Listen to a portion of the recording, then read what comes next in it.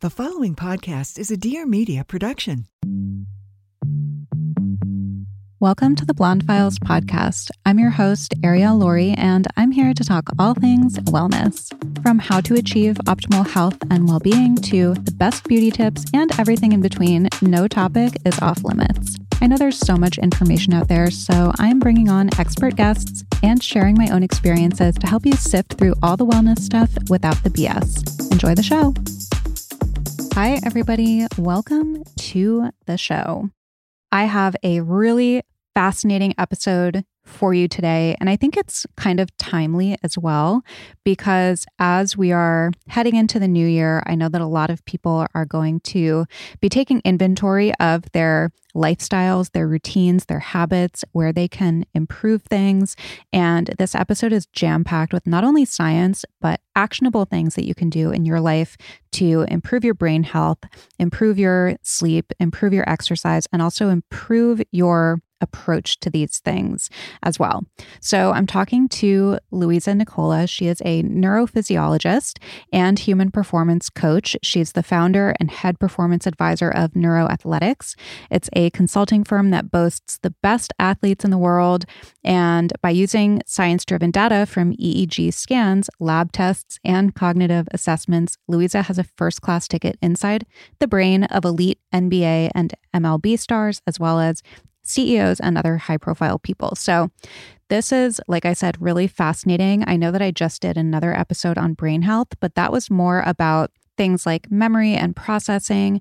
This is, like I said, heavy on the science, but it's very digestible, so don't worry. And it's more about things like sleep and exercise, and we really get into the nitty-gritty. So these topics that we kind of touched on in the other episode that I did with Jim Quick, actually, we really delve into in this episode. So they complement each other really nicely. So we discuss what all of the high-performing people that Louisa works with have in common. We talk about how to optimize our own health, specifically with sleep and exercise. So we talk about how to have the best sleep ever and why this is so critical. So we talk a lot about brain detoxification, but also how sleep can enhance emotional regulation and more, and the why of it, which I found to be super fascinating. We talk about, of course, how things like deep sleep help prevent Alzheimer's and other neurodegenerative diseases.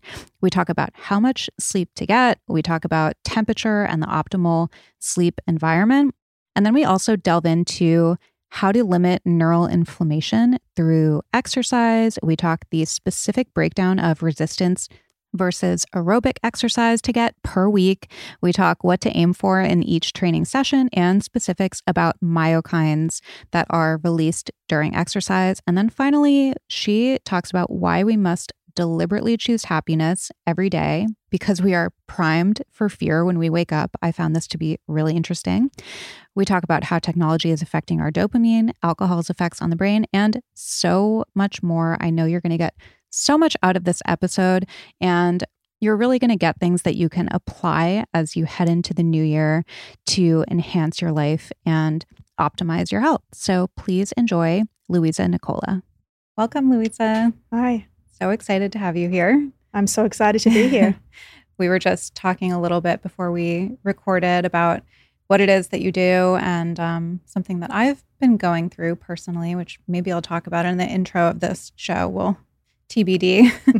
But I'm really looking forward to talking to you. I've had a neurosurgeon on my show. I've had neurologists on my show, but I've never had a neurophysiologist. Yeah.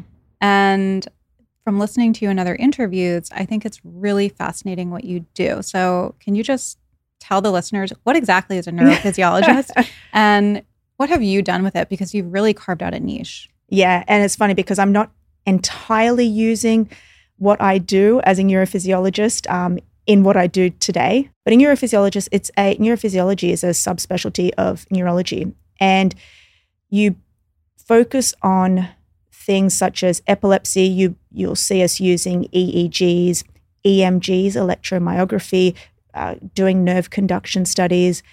For me specifically, and I was trained in Australia, evidently, I would go into surgery as an intraoperative neurophysiologist, mainly just to be that middleman between the surgeon and the anesthesiologist to ensure that the patient is, still alive and functioning, and just basically taking orders from neurosurgeon just to stimulate certain nerves.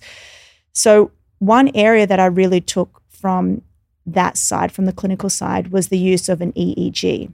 And it was funny because normally when you hear about EEGs, that's that cap, electroencephalography, that cap that you put on your head, you've got all these leads coming out of it. Essentially what that's doing is it's assessing brain function. And later on when we talk about this, we'll separate brain function to brain structure, but assesses brain function. So you'll go and see a neurophysiologist maybe if you've had a seizure or if you've got epilepsy. And I was doing a lot of, brain scans, and I know how to read raw EEG data to pick up on many different pathologies. But one thing that was really interesting to me, I'd done around 1,000 brain scans on early onset Alzheimer's disease. And I remember, and this was back in 2018, I remember thinking, imagine if we could use this EEG for normal brains, just people who haven't had seizures, because everyone's brain is functioning to a certain level. So what if we could assess their brain and see areas of dysfunction? So that's when I kind of moved out of that space and just started using an EEG in my general practice today. Yeah. As you were talking, I was thinking, we're getting into this really interesting space with health where people are doing a lot of at-home diagnostics, wearable diagnostic, continuous glucose monitors. We're really analyzing our health. And I'm wondering if getting an EEG reading is kind of the next step that we're going to take, because you would think, it's kind of top down, like our brain is really controlling so much of our body and the functions and the processes. So do you think that will be something that people will incorporate into their wellness routine moving forward? Yeah, I hope so, because I have a theory, which is, you just mentioned top down, and I just want to say that that's actually a really fascinating phenomenon in neuroscience. We've got top down mechanisms, and then we've got bottoms up mechanisms. And basically that means, how does the certain areas of the brain relate to the body? So we've got central processes, in the cerebral cortex that send messages down the spinal cord in order for you to throw a ball. It doesn't just start in the arm, it starts in the head. So I think at-home technologies to an extent are great, but nothing can replace what happens inside a hospital setting. For example, we've seen so many companies that have come and failed because they're doing these wearable EEGs, when we know that we need so many different data points. We need raw EEG data to really assess the functionality of the brain. And we can't really do that without a hospital-grade EEG just yet. However, we now can go into people's homes with a portable hospital-grade EEG and assess the functioning of someone's brain. Are there any commonalities that you see among people that you do EEGs on? I know that you work with a lot of athletes, so you're kind of looking at a really specific subset of people. And I'm sure that there's just so much variation from person to person. But are there any areas of the brain that you see that maybe atrophy a little sooner than others? Yeah. So first thing to point out is, so at Neuroathletics, that's my company, we do a very thorough process. So when we onboard anyone, whether they're an elite athlete or a non-athlete, I call everybody athletes, because we're working with high performers, those CEOs on Wall Street who are just performing at a very high level. And they'll generally come to us. And I generally see people around the age of 40, which is great, right? Because we know, okay, great, your brain is fully formed by then. And we also know that the brain begins to atrophy at around 30 years old. So I'm going to have a lot of data points there. Generally speaking, many people are married or they've got kids. So that means that they've got a lot of either sleep deprivation happening. But I really love getting people at that age because it's a very crucial point in our lives. I'm seeing so many brains. I'm assessing them. I'm seeing frontal lobe dysfunction. I'm seeing parietal lobe dysfunction.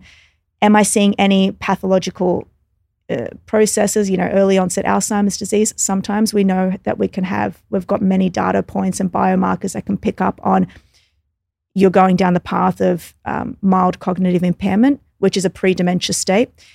What I do see is I see a lot of hyperfunctioning.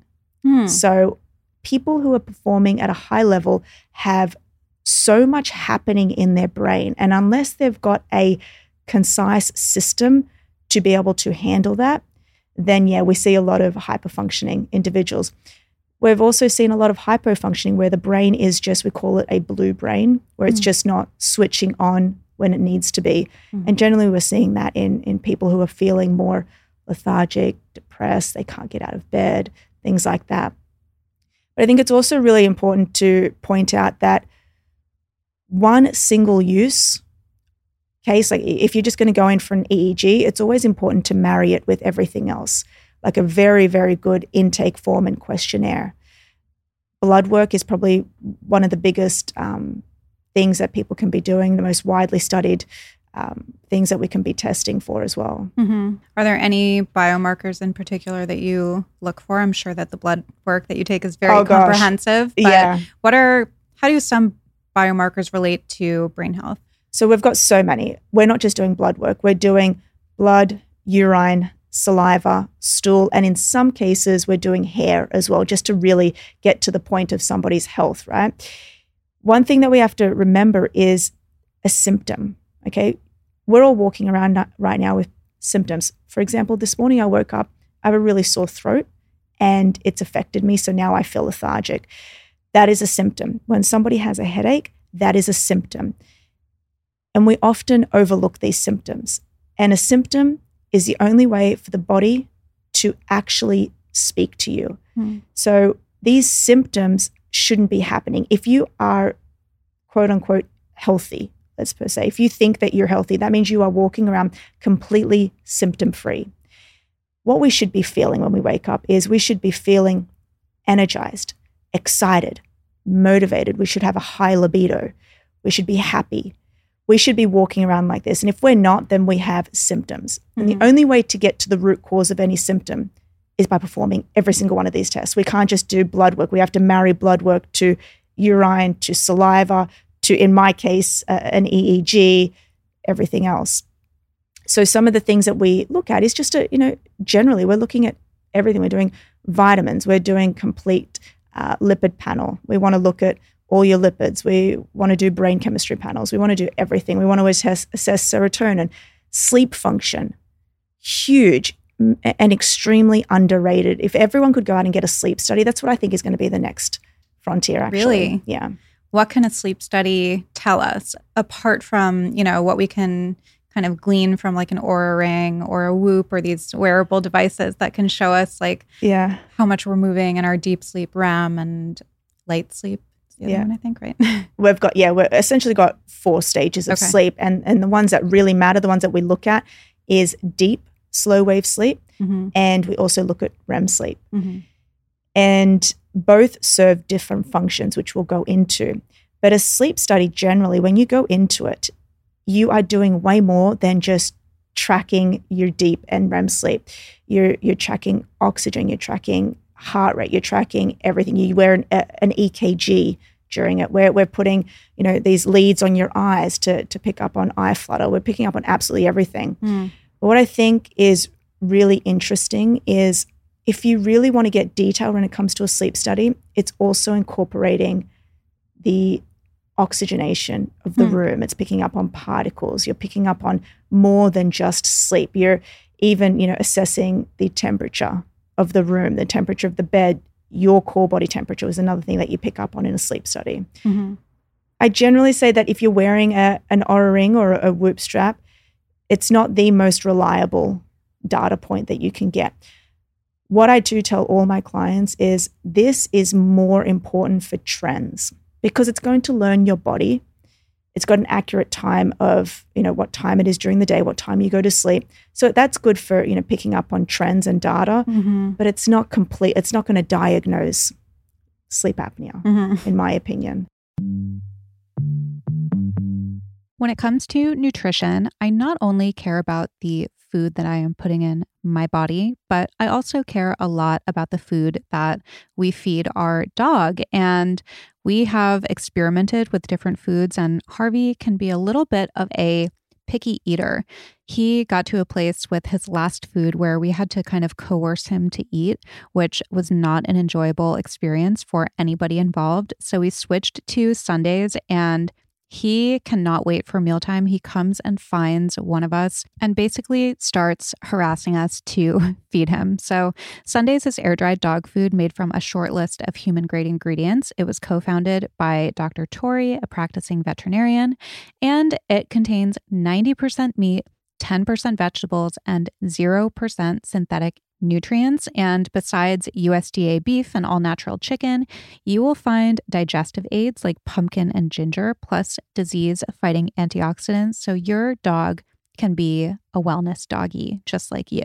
Dog parents report noticeable health improvements in their dogs, including softer fur, fresher breath, better poops, and more energy. And like I said, Harvey cannot eat his food fast enough. He gets so excited. He's so happy, which is, of course, heartwarming for us. And he also looks amazing. His fur is so shiny and thick. We've gotten so many compliments. So I definitely attribute that to his diet. Unlike other fresh dog food, Sundays is zero prep, zero mess, and zero stress. It's shelf stable, which makes it easy to feed your dog top quality food, and every order ships right to your door, so you never have to worry about running out of dog food again. And we worked out a special deal for my dog-loving listeners. Get 35% off your first order of Sundays if you go to sundaysfordogs.com/blonde. or use the code BLONDE at checkout. That's sundaysfordogs.com/blonde. Upgrade your pup to Sundays and feel good about the food you feed your dog. Hi, I'm Caroline Stanbury, star of The Real Housewives of Dubai, entrepreneur, wife, and mother of 3. Once divorced and now remarried to a much younger man, Uncut and Uncensored with Caroline Stanbury follows me as I live my life unapologetically and shows you that there is life after 40. I discuss everything from relationships, health, wellness, business, parenting, friendships. I'm here to let you know that not only is there a life after divorce, but you have the power to make it your best one yet, just like I did. Listen to all new episodes every Wednesday, anywhere you get your podcasts. Holiday schedules can be really crazy between the travel, the events, the parties, the gatherings. It can be really easy to fall off of our wellness routines. But thankfully, with Alo Moves, you can still enjoy the holidays and fit in time for self-care and wellness. Also, if you are looking to implement better wellness habits in the new year, look no further than Alo Moves. Seriously, they have everything you could possibly need. It's basically your one-stop shop for all things wellness. So not only do they have fitness classes for every level, they have things like yoga, bar, Pilates, cardio, and HIIT. They also have relaxing guided meditations. They have sound baths. They have breath work. And there's so much more to Alo Moves than just fitness. They also have gua sha, dry brushing. This is where I learned how to dry brush. They have face yoga and nutrition classes. So it's a total game changer. And you always have fresh content that will keep you motivated because they add over 100 new classes every month. So I love Alo Moves because I love the class flexibility. I love how it's more than just fitness. It's really overall wellness. And like I said, I've learned things on Alo Moves that I did not know how to do previously, like dry brushing. I'm finally getting into gua sha and getting consistent because they have such great instructional videos. And Alo Moves, of course, is Harley approved, my trainer, Harley. So when I am not working out with him, I can do these classes at home. So take care this holiday season with an Alo Moves wellness routine that fits your schedule. Get a 30-day Alo Moves subscription and 20% off an annual membership by going to alomoves.com and use the code BLONDE20. This is a great gift to give yourself for the new year. So again, that's alomoves.com. The code is BLONDE20, ALOmoves.com, code BLONDE20 in all caps. So alomoves.com, code BLONDE20 in all caps. I've heard you say that you're prepping for sleep as soon as you wake up. Yeah. So take us through some of the things that we can do to improve our sleep. And then can you tell us just exactly why it's so important for our brain health to get not only adequate sleep, but quality sleep. Yeah, well, they're the two most important factors, Mm-hmm. quality and quantity. So let's just go through the average sleep cycle. We go to sleep, okay? We're starting to fall asleep. That's called stage 1. That's very, we can be woken up at any time. Then we go into stage 2. We're still in light sleep, right? Then we veer into stage 3, which is deep sleep. These first 3 stages are known as non-rapid eye movement sleep. So these are non-REM sleep stages. This deep sleep stage is arguably the most important for your brain, specifically for 2 reasons. One thing that happens during deep sleep is we get a release of many hormones. We've got testosterone release happening. We've got estrogen release happening. We've got growth hormone release happening. And growth hormone is that hormone that stimulates protein synthesis. So it's responsible for the regeneration of your muscles. So if you're going to the gym and you're not sleeping, you're just not going to get the quote unquote gains. Something else really interesting happens during this stage. And right now I'm publishing a lot of research, okay? And I'm about to publish a systematic review on the beneficial effects of resistance training on brain health and Alzheimer's disease. It's just so fascinating around resistance training and sleep. And it's generally because of this factor. During deep sleep, our brains have the ability to clean themselves. And we've heard of, I'm sure a lot of people listening has heard of the glymphatic system. And that's the brain's ability to act as a washing machine, if you will. So during the day, we build up toxins from the environment, from negative stresses, from the food that we eat, just normal pathological processes. As we age, we build up these toxins. It's normal and it's natural. What's also natural is to go to sleep, get into deep sleep, and completely wash away those toxins. Because when we're in deep sleep, certain cells, immunological cells in our brain, shrink. And when they shrink, they allow for the fluid in our brain, also known as cerebral spinal fluid, to go through and wash out the brain. And when it's washing out the brain, it's clearing these toxins. Almost 70 to 85% of the toxins built up during the day can be washed out during deep sleep due to the glymphatic system. We know that the glymphatic system is really only activated during deep sleep. 2 of the toxins that are washed out is amyloid beta and tau proteins, the 2 hallmarks of Alzheimer's disease. So then you could think, okay, let's reverse engineer it. Let's reverse engineer the process. Alzheimer's disease patient, what is that characterized? It's many things, but one of the things is buildup of amyloid beta, which turns into plaques, tangles, and tau proteins. So how do we stop that process from happening? Apart from having the genes responsible for, these disease states. Which is only about 3%, right? Correct. Yeah, very, very correct. And that's a very controversial number. However, it is around, I would say right now, and this is playing safe, 90% of all Alzheimer's disease patients are due to lifestyle interventions, okay, or lifestyles.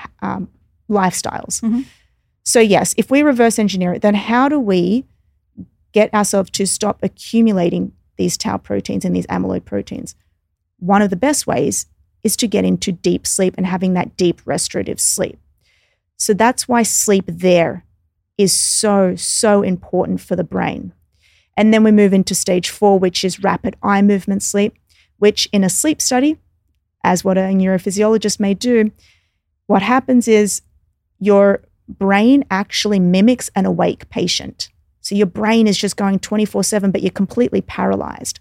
But your eyes, you know how I said you got 2 leads that, clip to your eyes? You see these horizontal eye movements, which is why we call it REM, rapid eye movement sleep.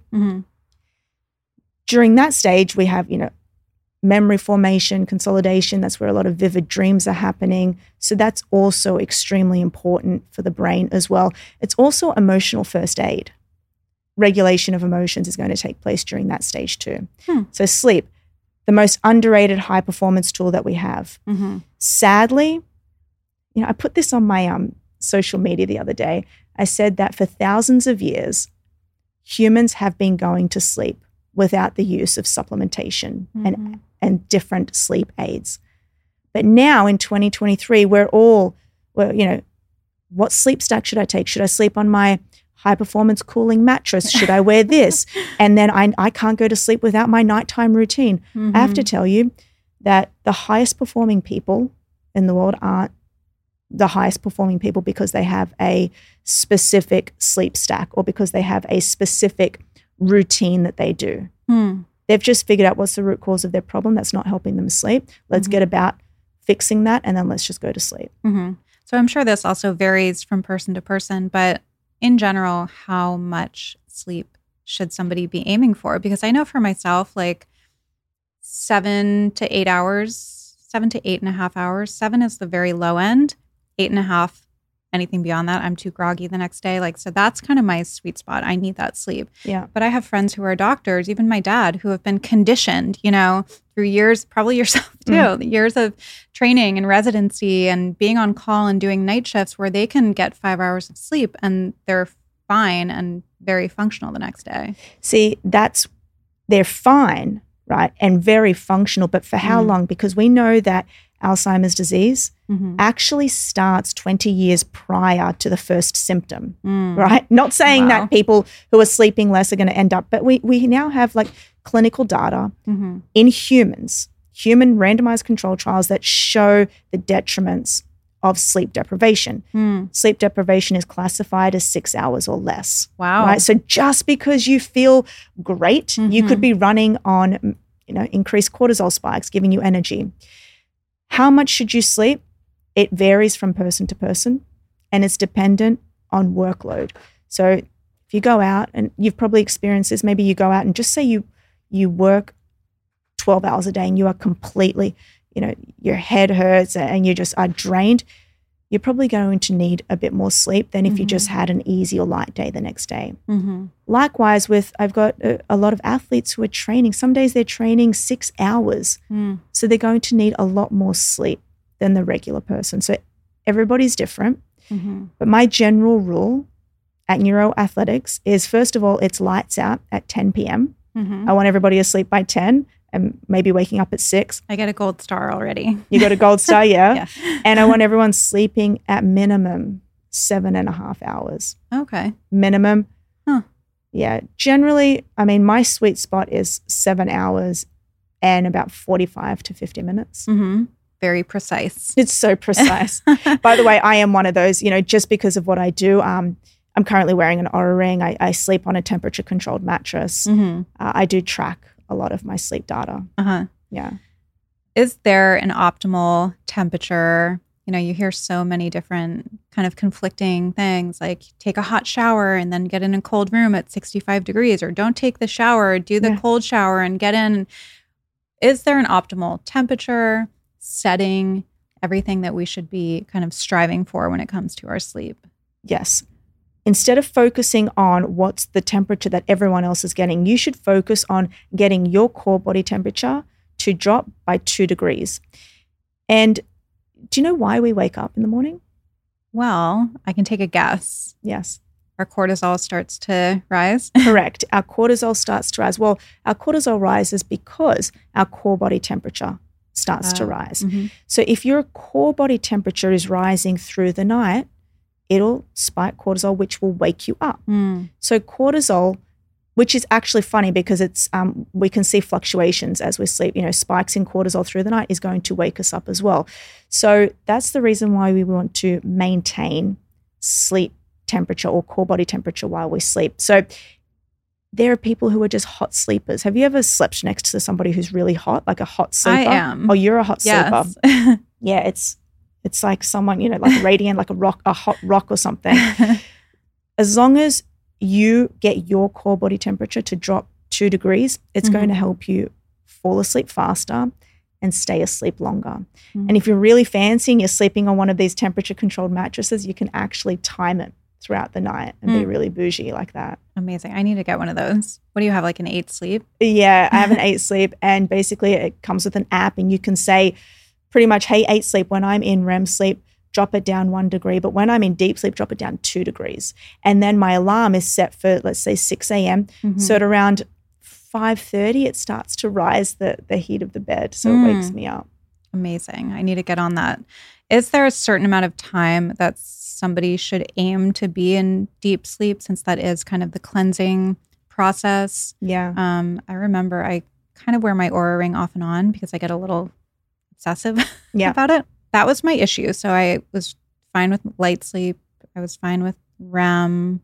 My deep sleep was always a little bit on the lower end. Yeah. So what is the optimal range for that? So I say 2 to 3 ratio. So you want to be sleeping 20% of total. I always say 20% of total sleep time should be spent in REM sleep. Okay. I've got a personal story as well. And then I say around 30% of total sleep time should be in deep sleep, right? I was struggling myself. I was getting constant. This was, I would say, for about a year. I just did not know why my deep sleep was great, but why my REM sleep was around 12% each day. It was driving me insane. No matter what I used, what tool, it was always okay. And this was for a good 8 months. I then did I do my blood test every 6 months, right? Because that's how you have to see if what you're doing is working and you're being optimized from your protocols. It showed that I actually had a low DHEA, right? And that's just a precursor hormone for estrogen, testosterone. I had a low DHEA, which was fascinating for me. So I investigated further. But anyway, I started supplementing with DHEA.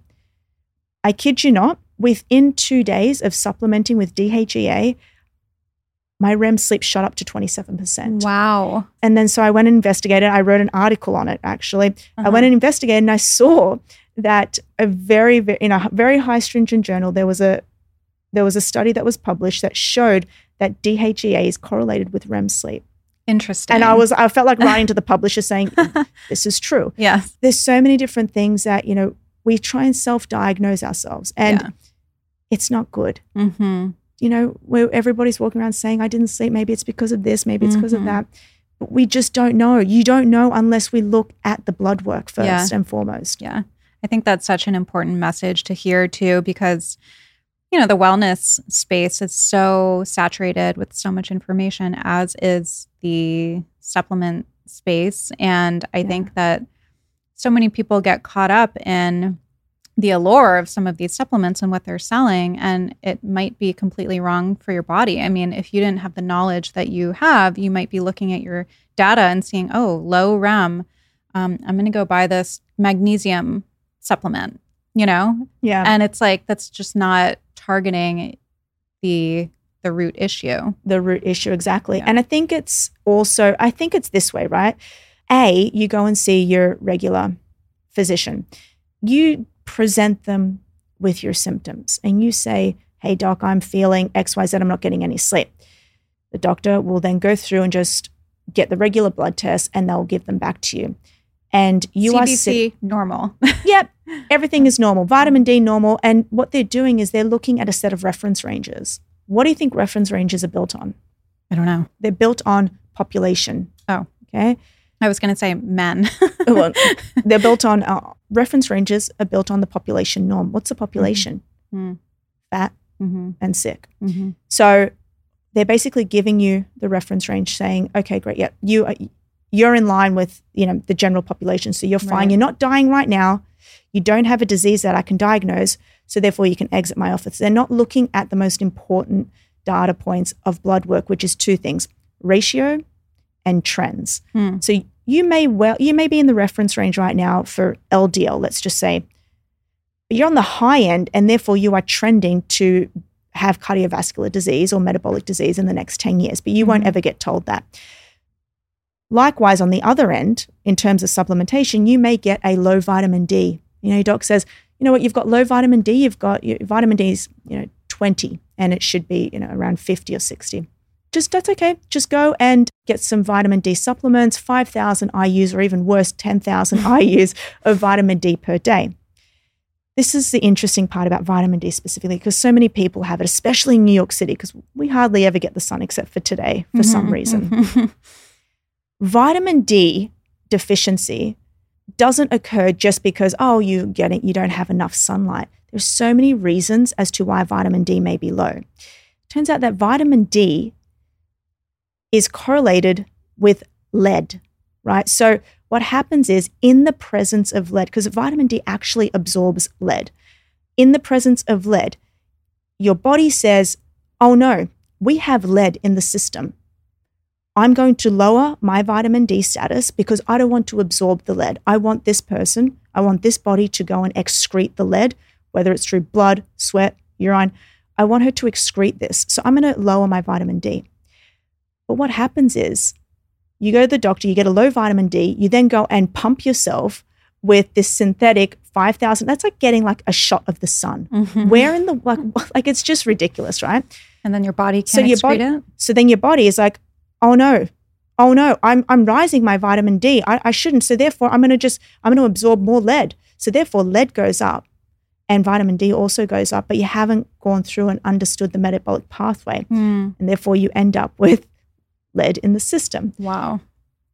And you think that that's rare. Actually, it's not rare. That's not the only reason why your vitamin D may be low. There's many other reasons, but that's just an example of if you are low in any biomarker, there is a reason for it, but it's not about the person who's taking your blood, because anyone can. You don't have to be a doctor. A phlebotomist just takes your blood. It's about the person who's interpreting it. And interpretation takes years. It is an art. So it's not just that. It's marrying it with understanding why it's like that. So, for example, when you come on at neuroathletics, if you have, for example, if we see that you've got high cortisol, I'm not going to just say to you, you've got high cortisol, therefore you're stressed and we need to lower that. I need to marry that with a questionnaire. Why do you have high cortisol? Let's investigate. Are you stressed? What are your problems? Are you not sleeping? So there's so many things that you have to understand about health that are not told anywhere, really. Yeah, that's so interesting. Yeah, I have recently been testing every 6 months as well. And it's with like a functional nutritionist. He's amazing. I've been working with him for years and he has such an incredible knowledge of how to interpret all of that. And anytime I feel like I'm a little bit off and we do the blood work and we see where things are off, he knows exactly what to do and exactly how to fix. And I feel so much better, like always, compared to, like I was just telling you, going through all these other channels, going to my GP, rheumatologist, neurologist, ophthalmologist, gynecologist, and they're all taking blood work and they're all like, yeah, you're fine. Again, because of those reference ranges, I'm sure. And sometimes there are things that I would imagine just don't show up in that kind of blood work. You really have to do some digging. You have to do a lot of digging. Like, for example, my biggest pet hate, and this actually goes out to all the listeners, if your practitioner is telling you that you have adrenal fatigue, then you need a new practitioner because even something like that, let's just say how many people do you hear? A lot of girls, actually, women saying, I think I've got adrenal fatigue. Yes. It's like, let's reverse engineer that again. I'm a Charlie Munger fan. Let's reverse engineer that. Why do you think you have that? I'm chronically tired. I'm chronically fatigued. I'm chronically lethargic. They're real, okay? But you've self-diagnosed yourself with adrenal fatigue. But really, what you can look at in a blood test is sodium potassium, because that's really testing the adrenal function. It's really testing aldosterone. So it really comes down to, it's a qualified practitioner who's done immense work in this field. Since we are talking so much about sleep and sleep deprivation in this episode, I want to give you guys some cold, hard facts. So 70 million Americans have chronic sleep issues, and 50% of Americans deal with sleep deprivation, which, as you are learning in this episode, is anything less than 6 hours of sleep. And that is probably shocking to all of you. It was shocking to me. When I think sleep deprivation, I think 2-3 hours, not 6. I know so many people who get 6 regularly, and there are so many detrimental effects to not getting adequate sleep, including our brains not being able to detoxify properly. So everything that you're learning in this episode, I take my sleep very seriously, as you probably know, and I have some habits and rituals that really help me. One of which is my magnesium latte that I drink before bed every single night. Not only is it something that I just really enjoy doing because I find it very nourishing, I really crave the flavor and the ritual of it, but it really does help me fall asleep and stay asleep. So I love the mellow magnesium from MMed. I have found it to be the most potent, well-rounded magnesium that I have tried, and now I drink their Shut-Eye Chai, which is their mellow super blend latte for sleep. So it combines adaptogens, aminos, functional mushrooms, and magnesium. So really the best ingredients out there, wrapped in a heavenly masala chai inspired spiced body. So think cinnamon, clove, ginger, all that good stuff. Perfect for the colder seasons, although I like to drink it in the summer too. I just drink it cold then. And it doesn't just set me up for amazing sleep. It has ingredients like chaga, reishi, and ashwagandha that are deeply nourishing to our bodies. So we are getting a ton of additional benefits. Definitely check it out. Another kind of unintended benefit that I found from drinking this nightly is that it replaced my nighttime sweet tooth. I used to always need to have dessert after dinner, which of course, if that's what you want to do, go for it. But that was really disrupting my sleep too. Even if I was just having a few pieces of chocolate, I am that sensitive. And with the Shut-Eye Chai, I just mix it with macadamia milk. And if I want it to be a little bit sweetened, I'll add a little bit of honey, but it really doesn't need it. And that has really curbed that sweet tooth. And I think that has really also helped my sleep as well. So discover how Shut-Eye Chai can revolutionize your sleep and get 15% off with the code BLONDE. Go to helloned.com/blonde or enter the code BLONDE at checkout. That's HELLONED.com/blonde to get 15% off. Sweet dreams.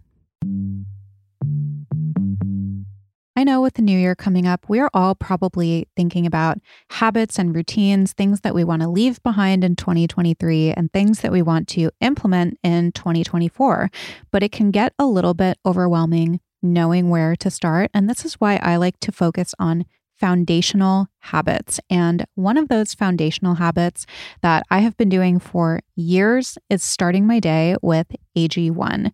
So I started taking AG1, I believe back in 2018, sometime around then, when I was having gut issues. I actually had a call with the company and I learned that AG1 came to fruition because the founder was having really bad gut issues and was taking hundreds of supplements and nothing was really working. So the first iteration of AG1 was really for gut health. And then since then, they've continuously refined their formula to create a smarter, better way to elevate your baseline health. So not only does AG1 help with gut optimization, but it really supports your body's universal needs like stress management. It helps with immune support. And I know that you guys appreciate the science. So AG1 has a team of doctors and scientists.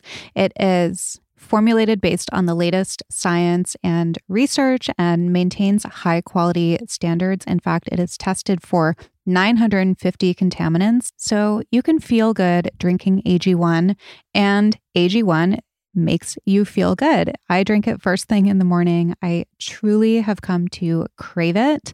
Not only do I love the flavor and the taste, but I love how it makes me feel. I really get just this kind of zip of energy, even though there's no caffeine in it, and this feeling of clarity. And especially in the holiday season when we're probably kind of off of our normal routines, maybe going to events, parties, you can know that you are giving your body everything that it needs first thing or whenever you choose to drink it.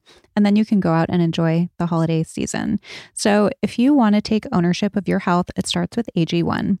Try AG1 and get a free 1-year supply of vitamin D3, K2, and 5 free AG1 travel packs with your first purchase. Go to drinkag1.com drinkag1.com/blondefiles. That's drinkag1.com/blondefiles. Check it out. Okay, let's talk about the other piece of this, exercise. Yes. So how is exercise beneficial for the brain? You talk about working out for brain health, not just for our physique and our physical health. Yeah. Like I said, is exercise beneficial for the brain? And how do different types of exercise help with brain health? So we've got two main forms that we'll talk about. We've got aerobic, which is that long, low intensity exercise, long runs, etc. And then we've got resistance training, and both are beneficial and both are crucial for long-term brain health and aging. When it comes to aerobic physical activity, what we're doing is, first of all, general rule is what's good for the heart is good for the brain. Your brain is extremely vascular rich. Vascular system, meaning that it's got a lot of blood vessels, arteries, and veins.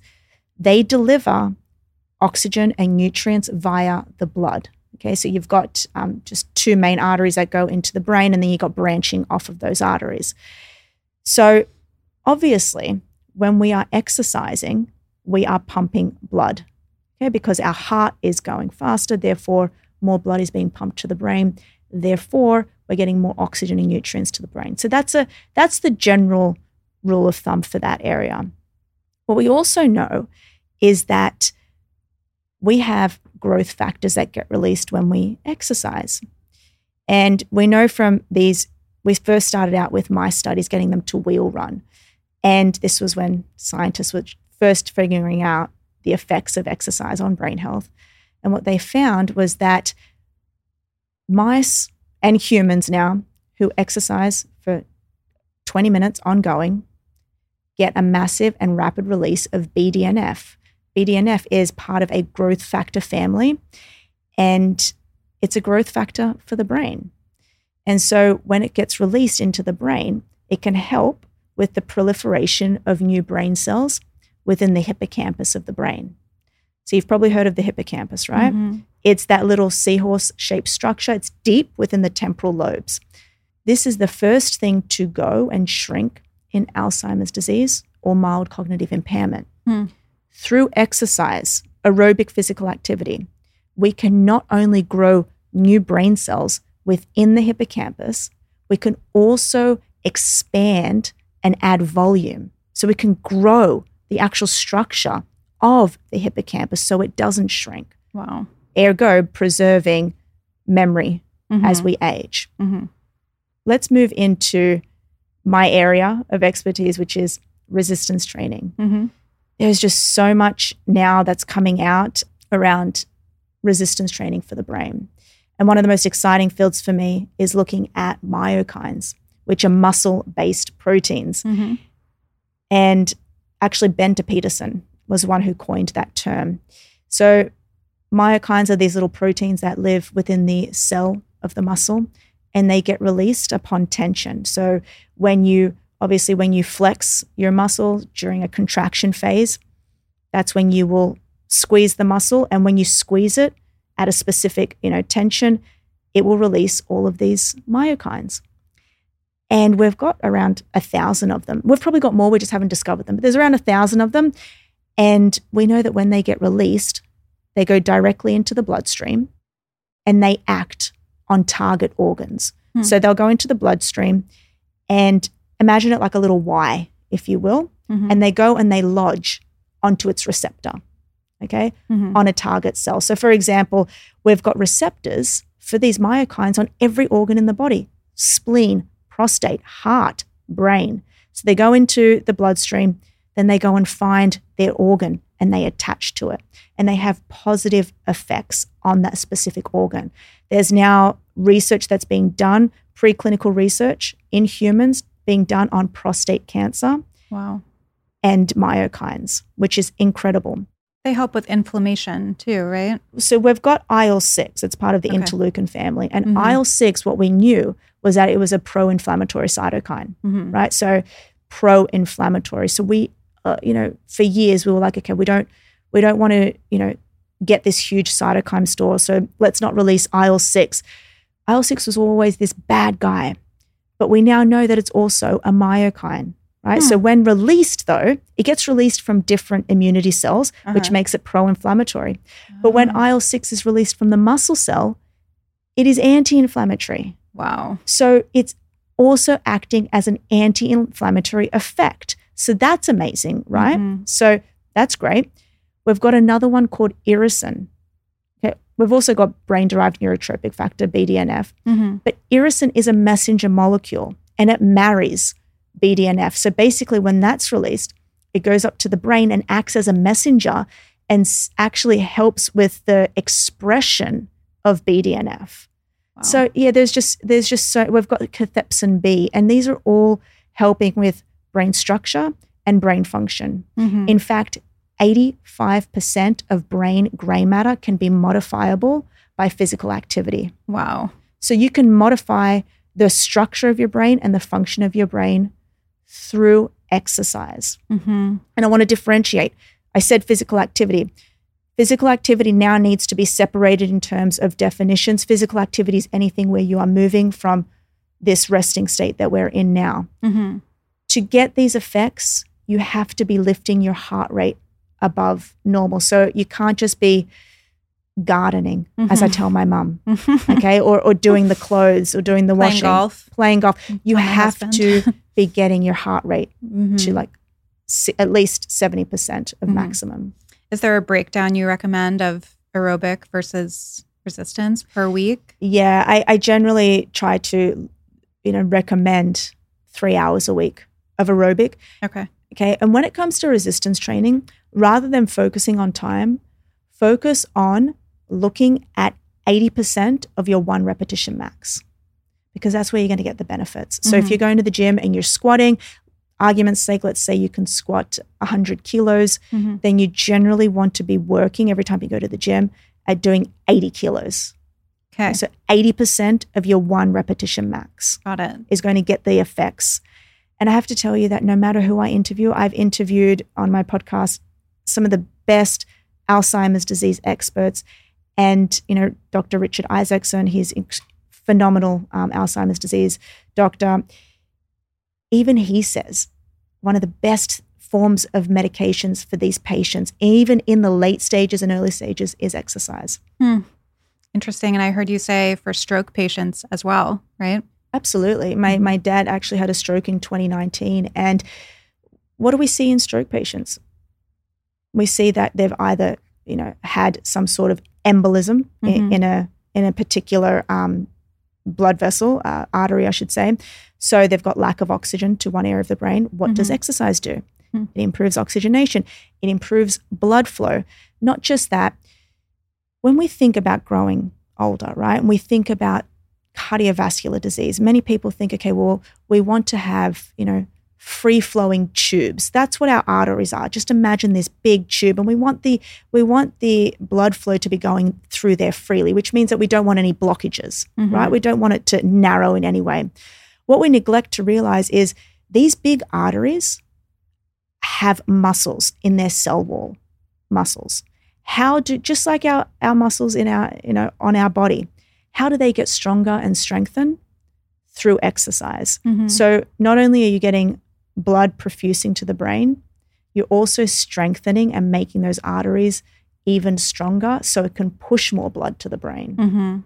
I also saw that you talked about a study with, I think, resistance training, increasing thickness of skin. Oh, yeah. I was like, sold. Yeah. I know, right? Because we are turning 30, 50, 100, 1,000 years ago, we didn't have skincare products. Yeah. So I always say the best form of skincare is sun cream, first and foremost, and also resistance training. Yeah, amazing. And sleep. I feel like when I don't sleep, I wake up and I'm like shriveled and I just look so different than I do when I'm rested. Coincidentally, sleep is also on a cycle with exercise. The more that you exercise, the better you'll sleep. And the better sleep that you have the more motivation you have to exercise, but also the longer that you can go during exercise. So we've got this cycle effect that happens there as well. I wanted to ask you about something that I heard you talk about on your social media and on your podcast. But you said that when we wake up, we are primed for fear and anxiety. And I think that you said happiness is a deliberate choice in those moments. And I've never heard it put that way because, we do all of these things and meditation and journaling and mindfulness and try to live really healthy, balanced lives so that, we wake up like in a Disney movie with the birds flying around. And I've never heard anybody say that. I would imagine from an evolutionary standpoint, we woke up and we had to survive. Yeah. So can you talk a little bit about that?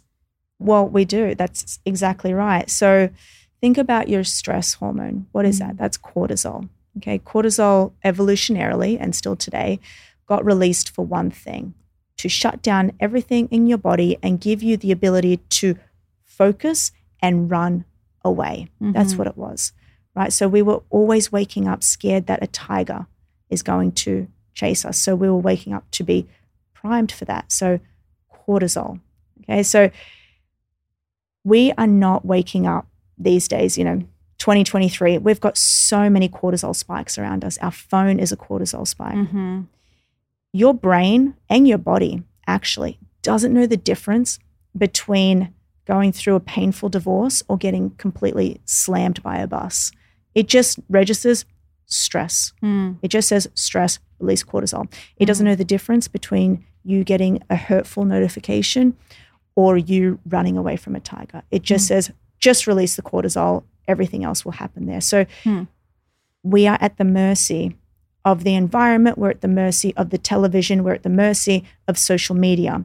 We get massive amounts of release of cortisol. So therefore, we're always stressed. We're always anxious. So we have to now deliberately wake ourselves up and focus deliberately on happiness and serenity. One thing that we don't speak about often or on social media is how important happiness is, okay, and also social relationships on overall brain health and longevity.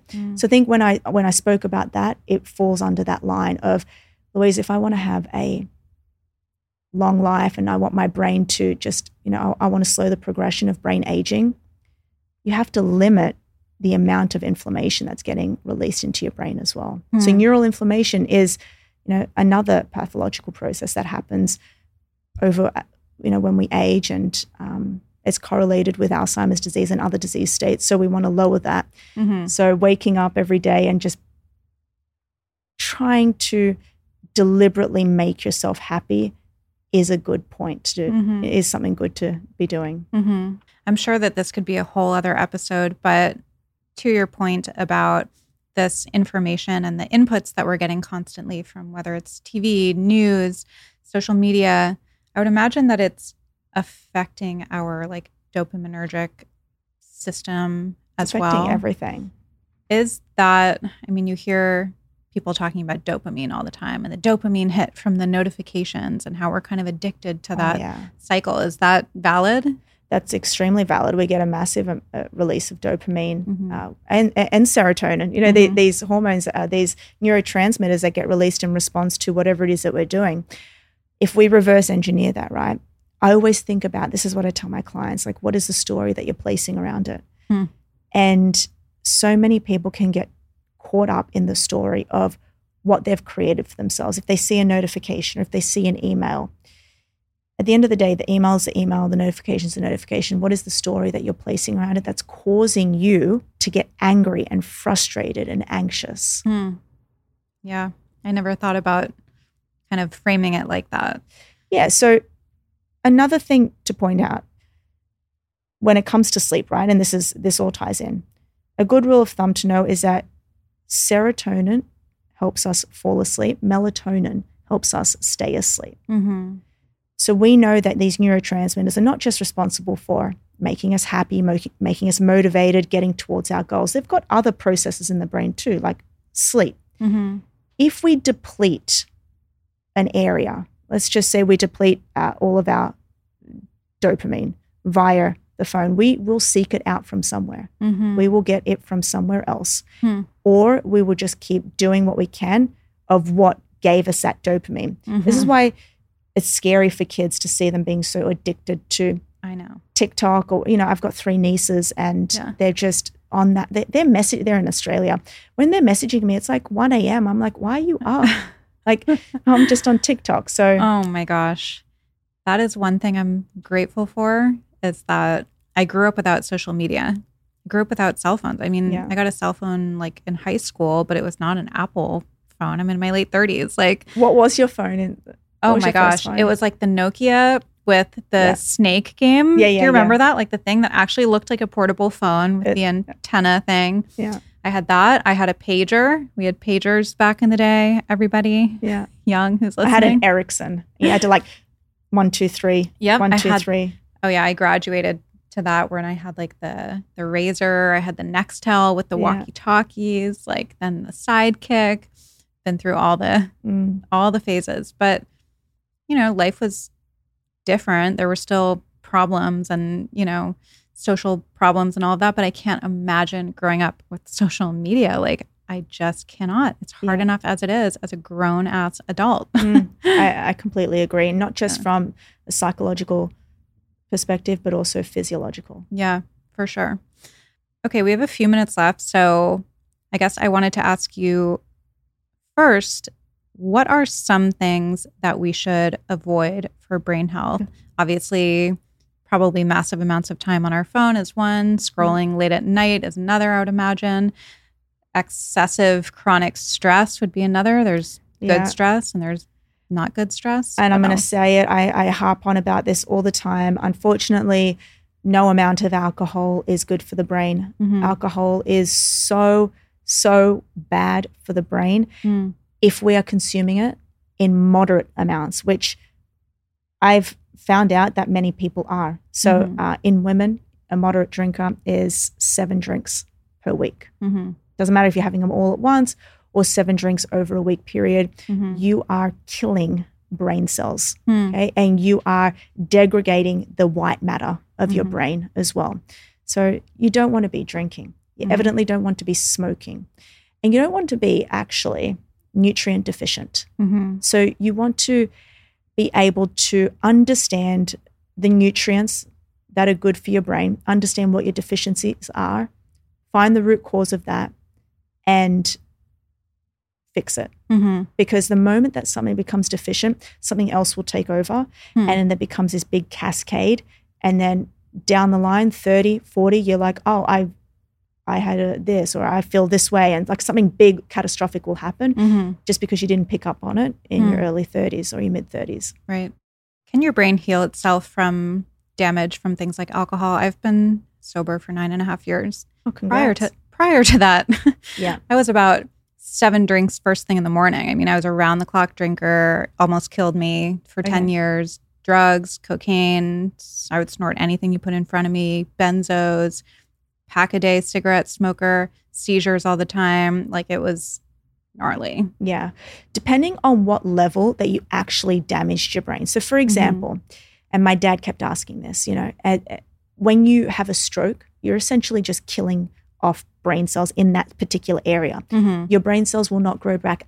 Neurogenesis does not exist in humans, only exists in the hippocampus. Okay. So, but what will happen is you'll be able to work on other areas of the brain to strengthen that. So no, if the damage is, really bad, you can't reverse it. However, there is always a good time to start working on your brain health and your brain function. Well, you hear about people who maybe, I don't know, have brain tumors and they have to have parts of their brain removed, and then their brain is able to kind of accommodate that loss and function in a new way, which is really fascinating. Okay, what are the common things that all of your high performers are doing? You said that, their routines don't matter so much as far as having a morning routine, a nighttime routine, but what are some universal things that they may be incorporating into their lives? From a physiological standpoint, all of them are they're all getting their baseline tests done. They're all exercising. But let's talk about things that are not physiological. They all have the ability to move on and move on fast from whatever stressor that they're going through. Resiliency. They all have the ability to marry art and science. So once we figure out physiologically what's happening in a human, we can understand as well what's causing that, and then we can correct that. So they're all able to manage their emotions to an extent. We've all got, deficiencies, I would say, but they've all worked on themselves to manage their emotions in some way, shape, or form. So they have a really innate ability to find out who they are, find out what their deficiencies are, and get about the business of working on that. Interesting. Yeah, that's what I've noticed. That's really amazing. Well, I think what you're doing is incredible.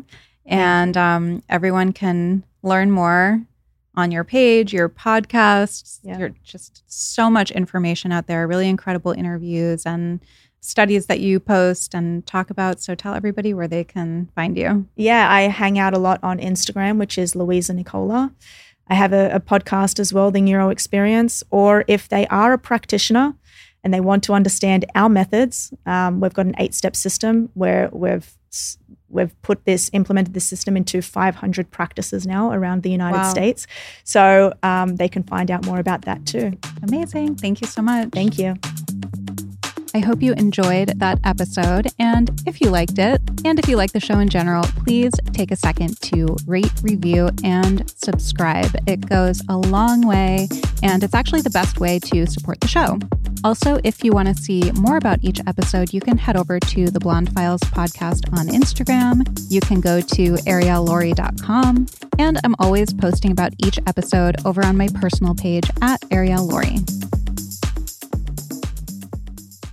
Please note that this episode may contain paid endorsements and advertisements for products and services. Individuals on the show may have a direct or indirect financial interest in products or services referred to in this episode.